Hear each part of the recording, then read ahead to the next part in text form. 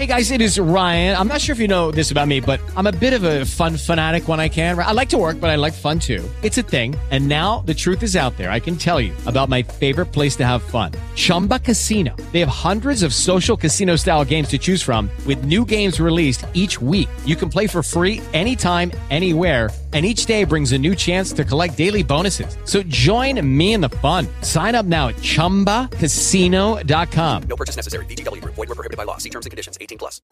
Welcome to the Clutch Conversations podcast. My name is Kevin Gray. Thank you for joining us. On this episode of the Clutch Conversations podcast, we sit down with attorney, sports journalist, and co-host and executive of the Bill Rhoden on Sports podcast, Jamal Murphy. We discuss the intersection of sports and culture and how athletes today are making a difference in their world. We also discuss Jamal's journey as a sports journalist and attorney and his current activities as a sports journalist. We hope you enjoy today's episode of the Clutch Conversations podcast with attorney, sports journalist, and the co-host and executive of the Bill Rhoden on Sports podcast, Jamal Murphy. Hello, this is Jamal Murphy with Bill Rhoden on Sports and CBSLocalSports.com. I'm here with the Clutch Conversation podcast. And joining me today on the Clutch Conversations podcast, a very special guest on the third episode of the Clutch Conversations podcast. He likes to call himself the Blackatologist on Twitter, and he's also an attorney, a sports writer, and co-host and executive producer of the Bill Rhoden on Sports podcast. His name is Jamal Murphy. Jamal, how are you? Hey, how's it going, man? Good to be here. Hey, thank you so much for joining us on the Clutch Conversations podcast. And part of this podcast is talking to individuals who have had not only unique careers within sports journalism and talking about the intersection of sports and culture, but for you, you're in a very unique position because you work with one of the legends, if you will, of not only journalism, but sports journalism itself in terms of one, Bill Rhoden. Kind of talk about that experience as you've continued to work with him now, obviously as the co-host and executive producer of Bill Rhoden on Sports, and what kind of influence he's had on your career as you've continued not only your sports journalism career, but all of the ventures that you've continued and are engaged in. Yeah, like you said, no question. I have the privilege of working with a legend, one of the greatest sports writers of all time, in Bill Rhoden. And it's, not just a sports writer. I like to look at him as almost really like a civil rights lawyer in a sports writer's body, kind of. He doesn't write anything really unless it's addressing, social justice issues, particularly facing African Americans, and discussing the intersection between sports and Black issues. To be honest. So obviously I've learned a whole lot from him. I admired him. When I was growing up, I actually had a connection to him. He was a friend of my father's, for years. So I had met him a couple of times, growing up. But didn't have any real professional relationship with him until about, I would say, 5-6 years ago, when we got together. He found out that I was writing about sports, and that was one of my passions. And we got together and worked on some things, and we ended up doing a podcast together. But, I learned from him every day, all kinds of things, how the business works, just seeing how his mind works in terms of the way he addresses writing columns and how he comes up with stories. And really, like I said, the biggest thing is that, he's coming at it from a Black perspective, trying to, further our cause. When I say our African Americans, further our cause using sports as a vehicle, and also trying to educate other people through sports. So, I could go on and on about Bill Rhoden. Of course, one of my favorite books that I've read, just period and in general, $40 Million Slaves, written, of course, by Bill Rhoden, one of his most prolific works, and obviously a huge influence on all of us, not only who watch and cover sports, but just take in sports and deal with social justice issues in general. Bill Rhoden, of course, one of the foremost pioneers with respect to that. And as far as your career is concerned, a longtime attorney and sports writer, kind of talk about, if you can, how you got started in terms of your career and kind of the intersection of what you do, not only as an attorney, but also with this whole big old grand scheme of world of sports that you cover and look at, also how those things continue to intersect with one another. Yeah. So I went to law school, went to Brooklyn Law School. I'm a graduate of North Carolina A&T in Greensboro, North Carolina. So then, I'm born and raised in Brooklyn. So I came back to Brooklyn for law school. Always had, always kind of wanted to be a lawyer. Always thought analytically, liked to debate. Always looked at things, just like I was saying with Bill Rhoden earlier, in terms of a way to help others who can't speak for themselves. That's how I looked at the law. So I did that. But growing up in high school and even before that, grade school, sports has always been a huge part of my life. I played sports growing up, basketball since third or fourth grade, pretty competitive, very competitively. High school, played Division III basketball, played high school football, but was a huge fan at the same time of sports. So really, I tell people, if I would have done what my heart told me to do, I would have been a sports writer right out of college. Like that's, I was writing for the school newspaper, my high school newspaper, doing a sports column. And playing fantasy sports ever since like grade school, like fantasy baseball even. So I've always been a sports nerd. So sports has always been a huge part. Obviously, the legal aspect of my life, it made sense to do that. Like I said, wanting to be a lawyer, but also knowing that a law degree, you can do a lot of different things with it. But I also think there is an intersection, even just the basic basic tenets of being a lawyer, and then, looking at sports and trying to look at sports critically, and then knowing what questions to ask and knowing how to question, an interviewee or things of that nature. I think that those things are related. And even, obviously there are all kinds of legal issues that come up in sports, almost weekly, that you can apply the law, and having studied the law, you can apply to those situations. So, I mean, to me, it's a perfect fit. And honestly, that kind of transitions me perfectly into what we've seen, obviously, over the last several months and the last couple of years with respect to, of course, Colin Kaepernick and him being blackballed by the National Football League and him dealing with his collusion case.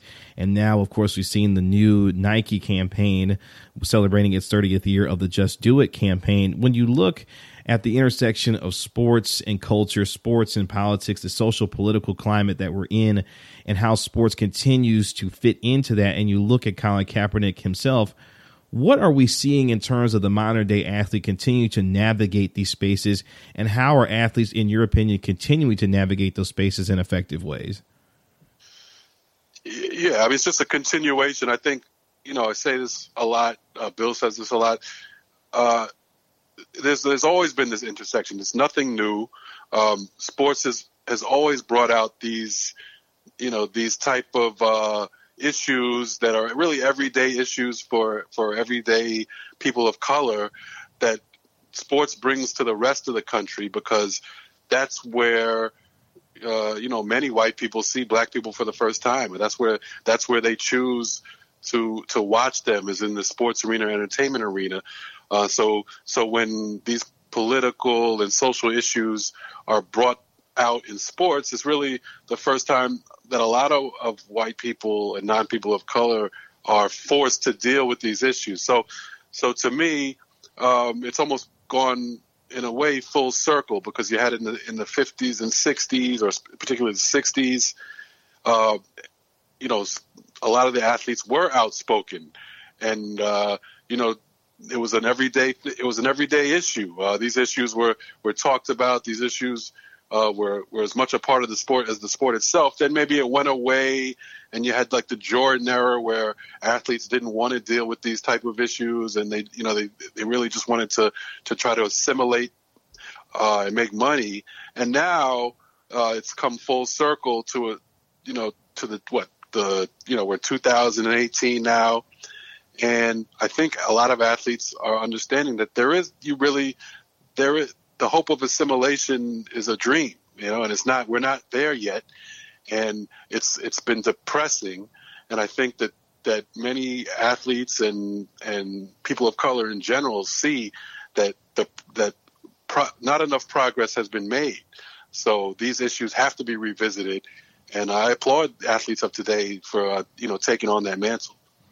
And, of course, we've seen a lot of that, especially in recent times, not only with Colin Kaepernick, but, of course, LeBron James, Serena Williams, and all of these athletes continuing to lend their voice and their platform to these particular issues, which brings us to, obviously, what's taking place and what has been taking place in the National Football League. When you look at the entire issue that they've been dealing with in terms of this national anthem policy or lack thereof and the issues surrounding it, what is next, do you believe, that players can continue to do to use their voice to deal with these particular issues? And is the NFL missing an opportunity to really bridge the gap with their players in order to ensure that where these things continue to happen, when we talk about things like the Freddie Gray situation out in Baltimore, the Philando Castile situation in Minnesota, and these teams playing in these cities, what can the NFL do or recognize better to help these players who believe in these issues continue to help them bridge the gap in terms of dealing with these issues?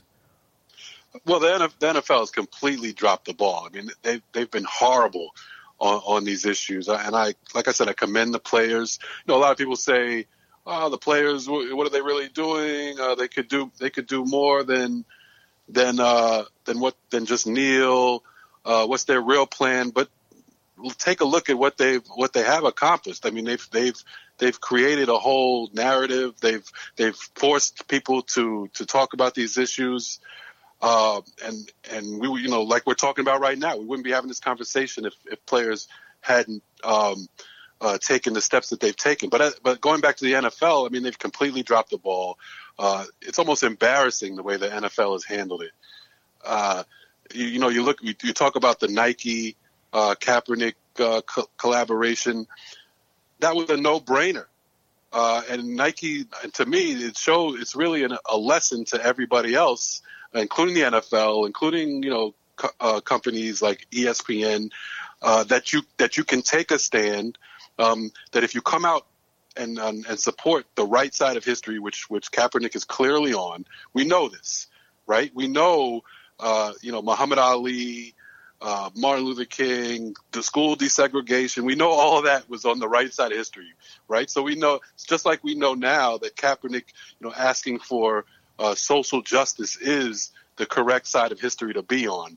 And Nike, even though I feel like Nike was late, but they finally did it, and they showed. Now their stock is as high as it's ever been. So all the talk and the nonsense that was, saying that they were going to lose money, we see that that's complete nonsense. So the NFL, who was making a similar argument, should take a cue from Nike and start doing the right thing. And of course, Nike, with its Just Do It campaign, Colin Kaepernick being the face of that campaign, I believe called the NFL's bluff, honestly, when they decided to make Colin Kaepernick the face of their campaign. And when you start thinking about some of the issues that these players continue to deal with and how that looks like moving forward, and hearkening back to the days of the movement in terms of civil rights in the 60s and dealing with those particular issues, what do you believe is the next frontier for athletes to continue to explore now that it seems that there has been a reboldening of these athletes in terms of dealing with these issues? What do you believe is next in terms of that frontier for athletes who want to continue to voice their concerns about issues that they feel are important to them? Well, I think they're doing it. I think they need to continue to speak out. I think they need to continue to work within the community to, a la Jenkins from Philadelphia. Actually get down and dirty with the issues. talk to members of Congress and that type of thing. But one thing I would love to see is, for instance, the political climate that we're in. A lot of the athletes are talking about, not afraid to talk about their opinions about President Trump. One thing I would love to see is like a voter drive or something of that nature, where these athletes put their name, their fame, and their name out there and influence. And voter registration drive or something like that to get the community galvanized into making changes that can be made. And athletes continue to lend their voice to these particular issues, and the creativity that we, in terms of us who watch these athletes, want to see them continue to grow and use their voice to continue to deal with these issues is the next step for these athletes when it comes to their using their platforms. And when you look honestly at the entire overall sporting perspective and landscape, and you see the intersections of sports and culture and the different avenues that those continue to permeate, and obviously you being on the East Coast, especially in terms of a city like Brooklyn and New York itself, when you start looking at certain sports markets, what are these athletes going to continue to do, especially in those bigger markets, to allow them to see their visibility continue to grow, but more importantly, continue to express their concerns about issues? And how, in terms of social media, kind of connecting with athletes do in terms of social media, how was that changed, especially in those bigger markets like a New York or a Los Angeles or Chicago, where you're seeing these athletes, especially using social media to be able to express themselves more? Right. In the bigger markets, just allow for a greater opportunity for these players to express themselves. Players need to keep educating themselves on important issues, just as everyday people, as we all need to do. We need to stay attuned with what's going on. And the great thing about social media, it really closes the gap between the big market and the smaller market. So it doesn't really matter what market you're in. Your voice can be heard. But like you said, particularly in the big markets, New York, California, there's more opportunity to have your voice heard, and I think these players are taking advantage of that. And speaking of one of those athletes, of course, who has made his way to a large market in terms of the City of Angels, is one LeBron James. And we've seen kind of this evolution, if you will, LeBron James over the last 15, 16 years, with him being in the NBA, not only as a spectacular talent on the court, but now the more visible role that he is taking in terms of the social issues and dealing with those things and using his voice in terms of the platforms, whether it be his new show with HBO or the platforms that he's using in building his I Promise School out in Akron, Ohio. When you look at LeBron James and the effect that he's having, not only obviously as a basketball player, but what he's doing outside of the court, what has his presence meant in terms of the modern day athlete, especially given his visibility and his star power that we've seen throughout his entire career? Oh, it's been tremendous. Like I said, you go back to the 80s and 90s and you had Michael Jordan, and, not to pile on Michael Jordan, but like I said, it was staying out of politics. It was Republicans buy sneakers too. It was that type of thing. And he was the athlete that everybody looked to, regardless of sport. So that was the model that most athletes, even young athletes coming up, chose to follow. Now you have LeBron James, who is the Michael Jordan of this era. I'm not going to get into who's better. We'll leave that for another day. But that's totally besides the point. But he's the Michael Jordan of this era, and now all the kids looking up to him, players, even his peers who look up to him, can take a cue from him, and they see he's not afraid to speak out, and they see he's talking about issues that affect most of these athletes. As we know, most of them are African American, and definitely NBA, and 70% in NFL as well. So they have a role model now, and 12-year-old kids, 10-year-old kids have a role model that they can look up to, and they understand that not only is it okay to speak out against things that you feel are unjust or unjustified, it's your responsibility, as LeBron James has said on many occasions. And as someone who obviously covers sports through the lens that you have, a very unique lens, with you being an attorney in the background that you have with that particular career, how do you want to shape the conversation in terms of how you discuss these issues with those who are not only your peers, but those who you are helping to help understand what today's sports climate looks like, given the complex nature of how sports is fitting into the political and social and all the kinds of different climates that we see that sports is continuing to intersect itself in? Well, to me, one of the main things is everything we're talking about, like the intersection between sports and politics and culture. This is how it's always been, and I would want people to accept that. Don't run away from it. And I'm talking about people on the other side too, or don't get it twisted. A lot of white people understand this also, and their support. Kaepernick has the support of a lot of white people. LeBron James has the support of a lot of white people. But there is that section of society that acts as if sports is a complete escape, and you don't have to deal with these issues. This is how it's always been. If you are willing to pay money and be a fan of these athletes, you need to take that athlete as a whole. You need to understand that athlete is a person that has issues just like you do. And if you're a so-called fan of his team or his play, let's be honest. Let's be a fan of the entire person.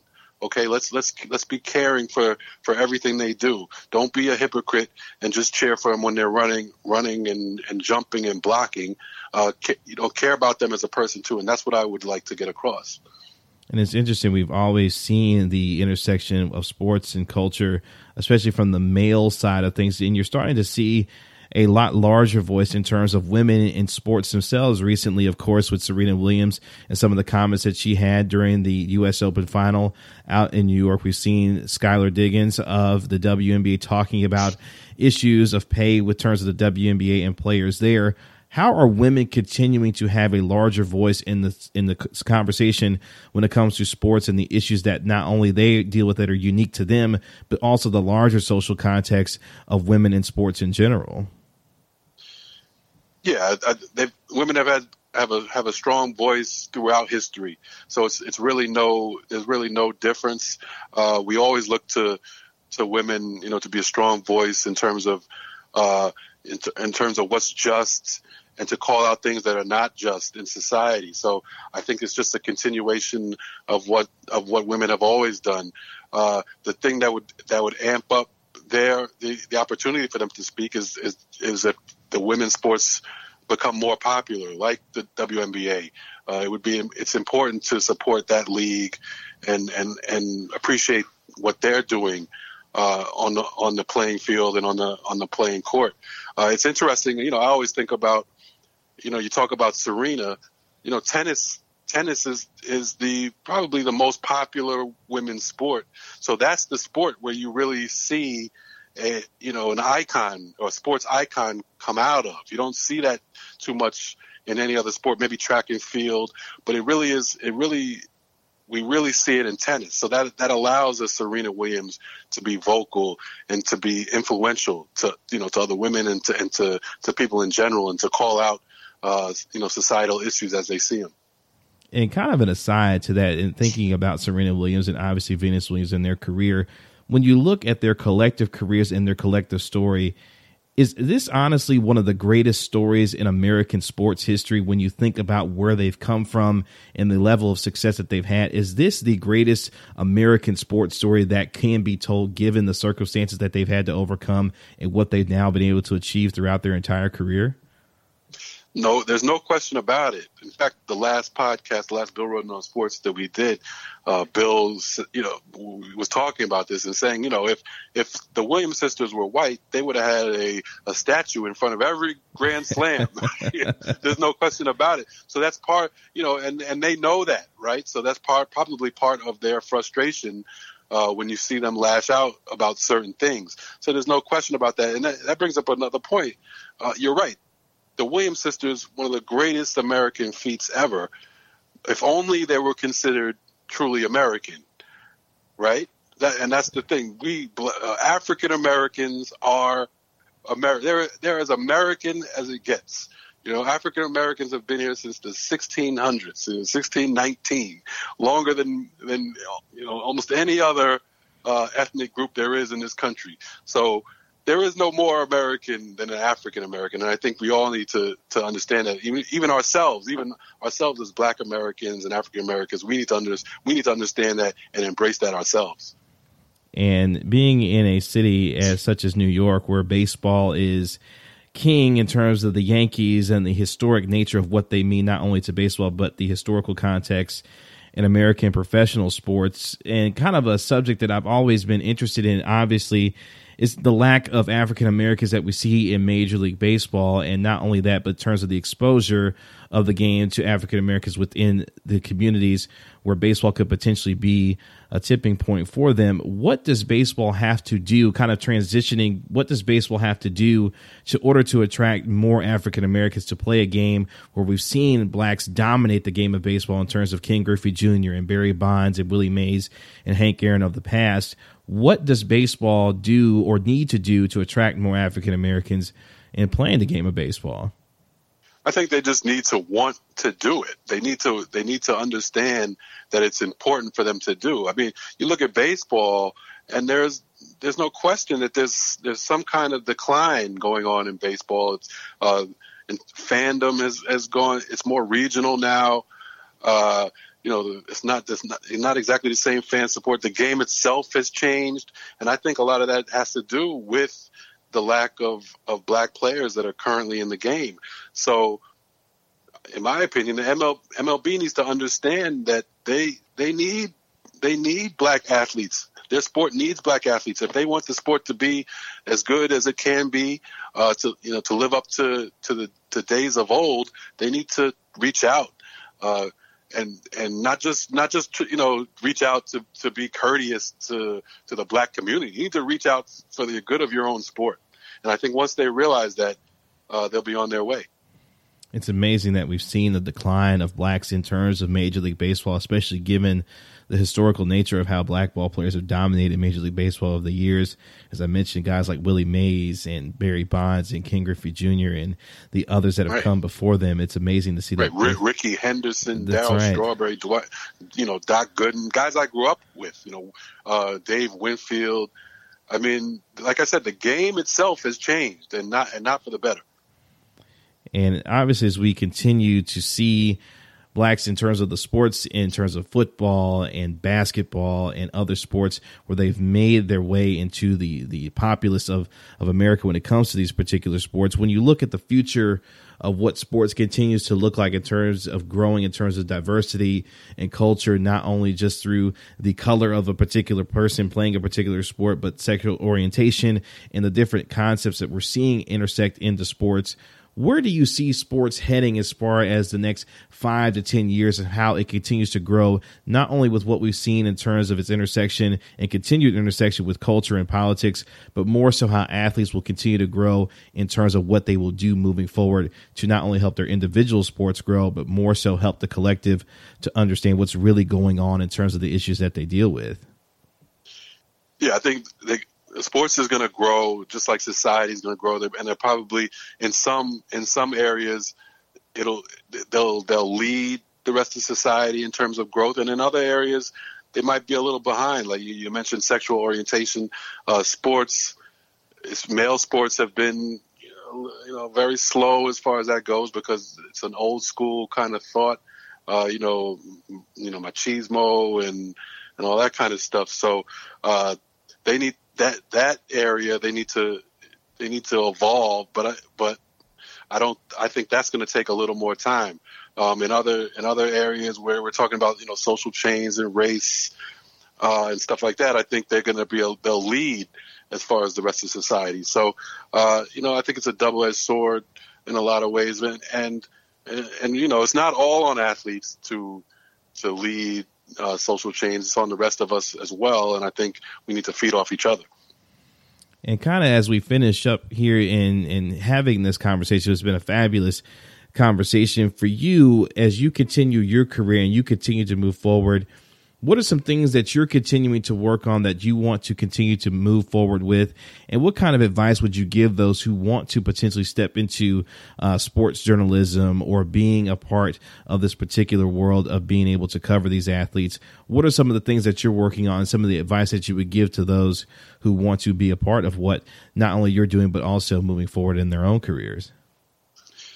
Yeah, for me personally, I just want to be able to create a lane or find a lane where African American or minorities in general can express their views as far as sports goes, and have a true audience where we work with each other, where we listen to we have someone who looks like us and who sounds like us that we can listen to and talk about sports with, and also educate other people. I mean, my thing with the way sports looks now and the way sports journalism and sports broadcast looks now is that, you have so few minorities speaking on sports, but you have all, it's nothing but minorities playing the sports.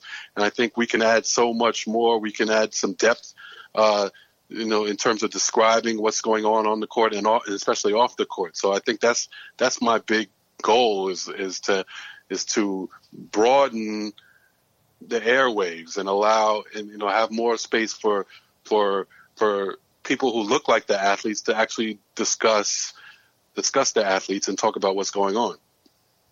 And that's a perfect way to end this Clutch conversation. Those who look like the athletes should be able to talk about them in the ways that are most effective for us to be able to really understand the unique perspective of these particular athletes. Jamal, kind of tell the folks that they can find you in terms of your social media and the things that you're taking place and doing currently these days.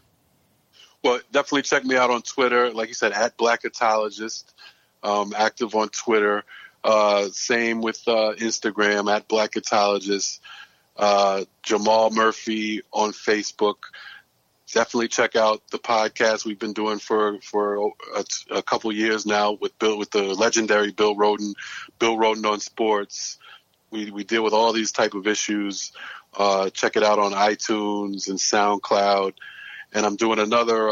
I've just started another fantasy football podcast called Fantasy Minded. You can check that out on iTunes as well. So, and writing wise, like I said, CBS Sports or CBS Local Sports is where I do most of my writing. But I'm in the process of expanding that now, and hopefully news on that to come. Well, Jamal, I appreciate you taking the time and joining us on the Clutch Conversations podcast. Thank you so much for this Clutch conversation, and this definitely won't be the last time that we have such a conversation with you. I appreciate you joining us today on the Clutch Conversations podcast. Thanks a lot for having me. I had a ball with this conversation. Definitely in both of our wheelhouses, as you can tell. So I would love to be back. Thank you for joining us on the Clutch Conversations podcast. You can find the Clutch Conversations podcast available on Spotify, Spreaker, Apple Podcast, and anywhere you download podcasts for free. You can follow the Clutch Conversations podcast on Twitter @pod_CC. My name is Kevin Gray, host of the Clutch Conversations podcast. Thank you for joining us. With Lucky Land Slots, you can get lucky just about anywhere. Dearly beloved, we are gathered here today to... Has anyone seen the bride and groom? Sorry, we're here. We were getting lucky in the limo and we lost track of time. No, Lucky Land Casino, with cash prizes that add up quicker than a guest registry. In that case, I pronounce you lucky. Play for free at LuckyLandSlots.com. Daily bonuses are waiting. No purchase necessary. Void where prohibited by law. 18+. Terms and conditions apply. See website for details.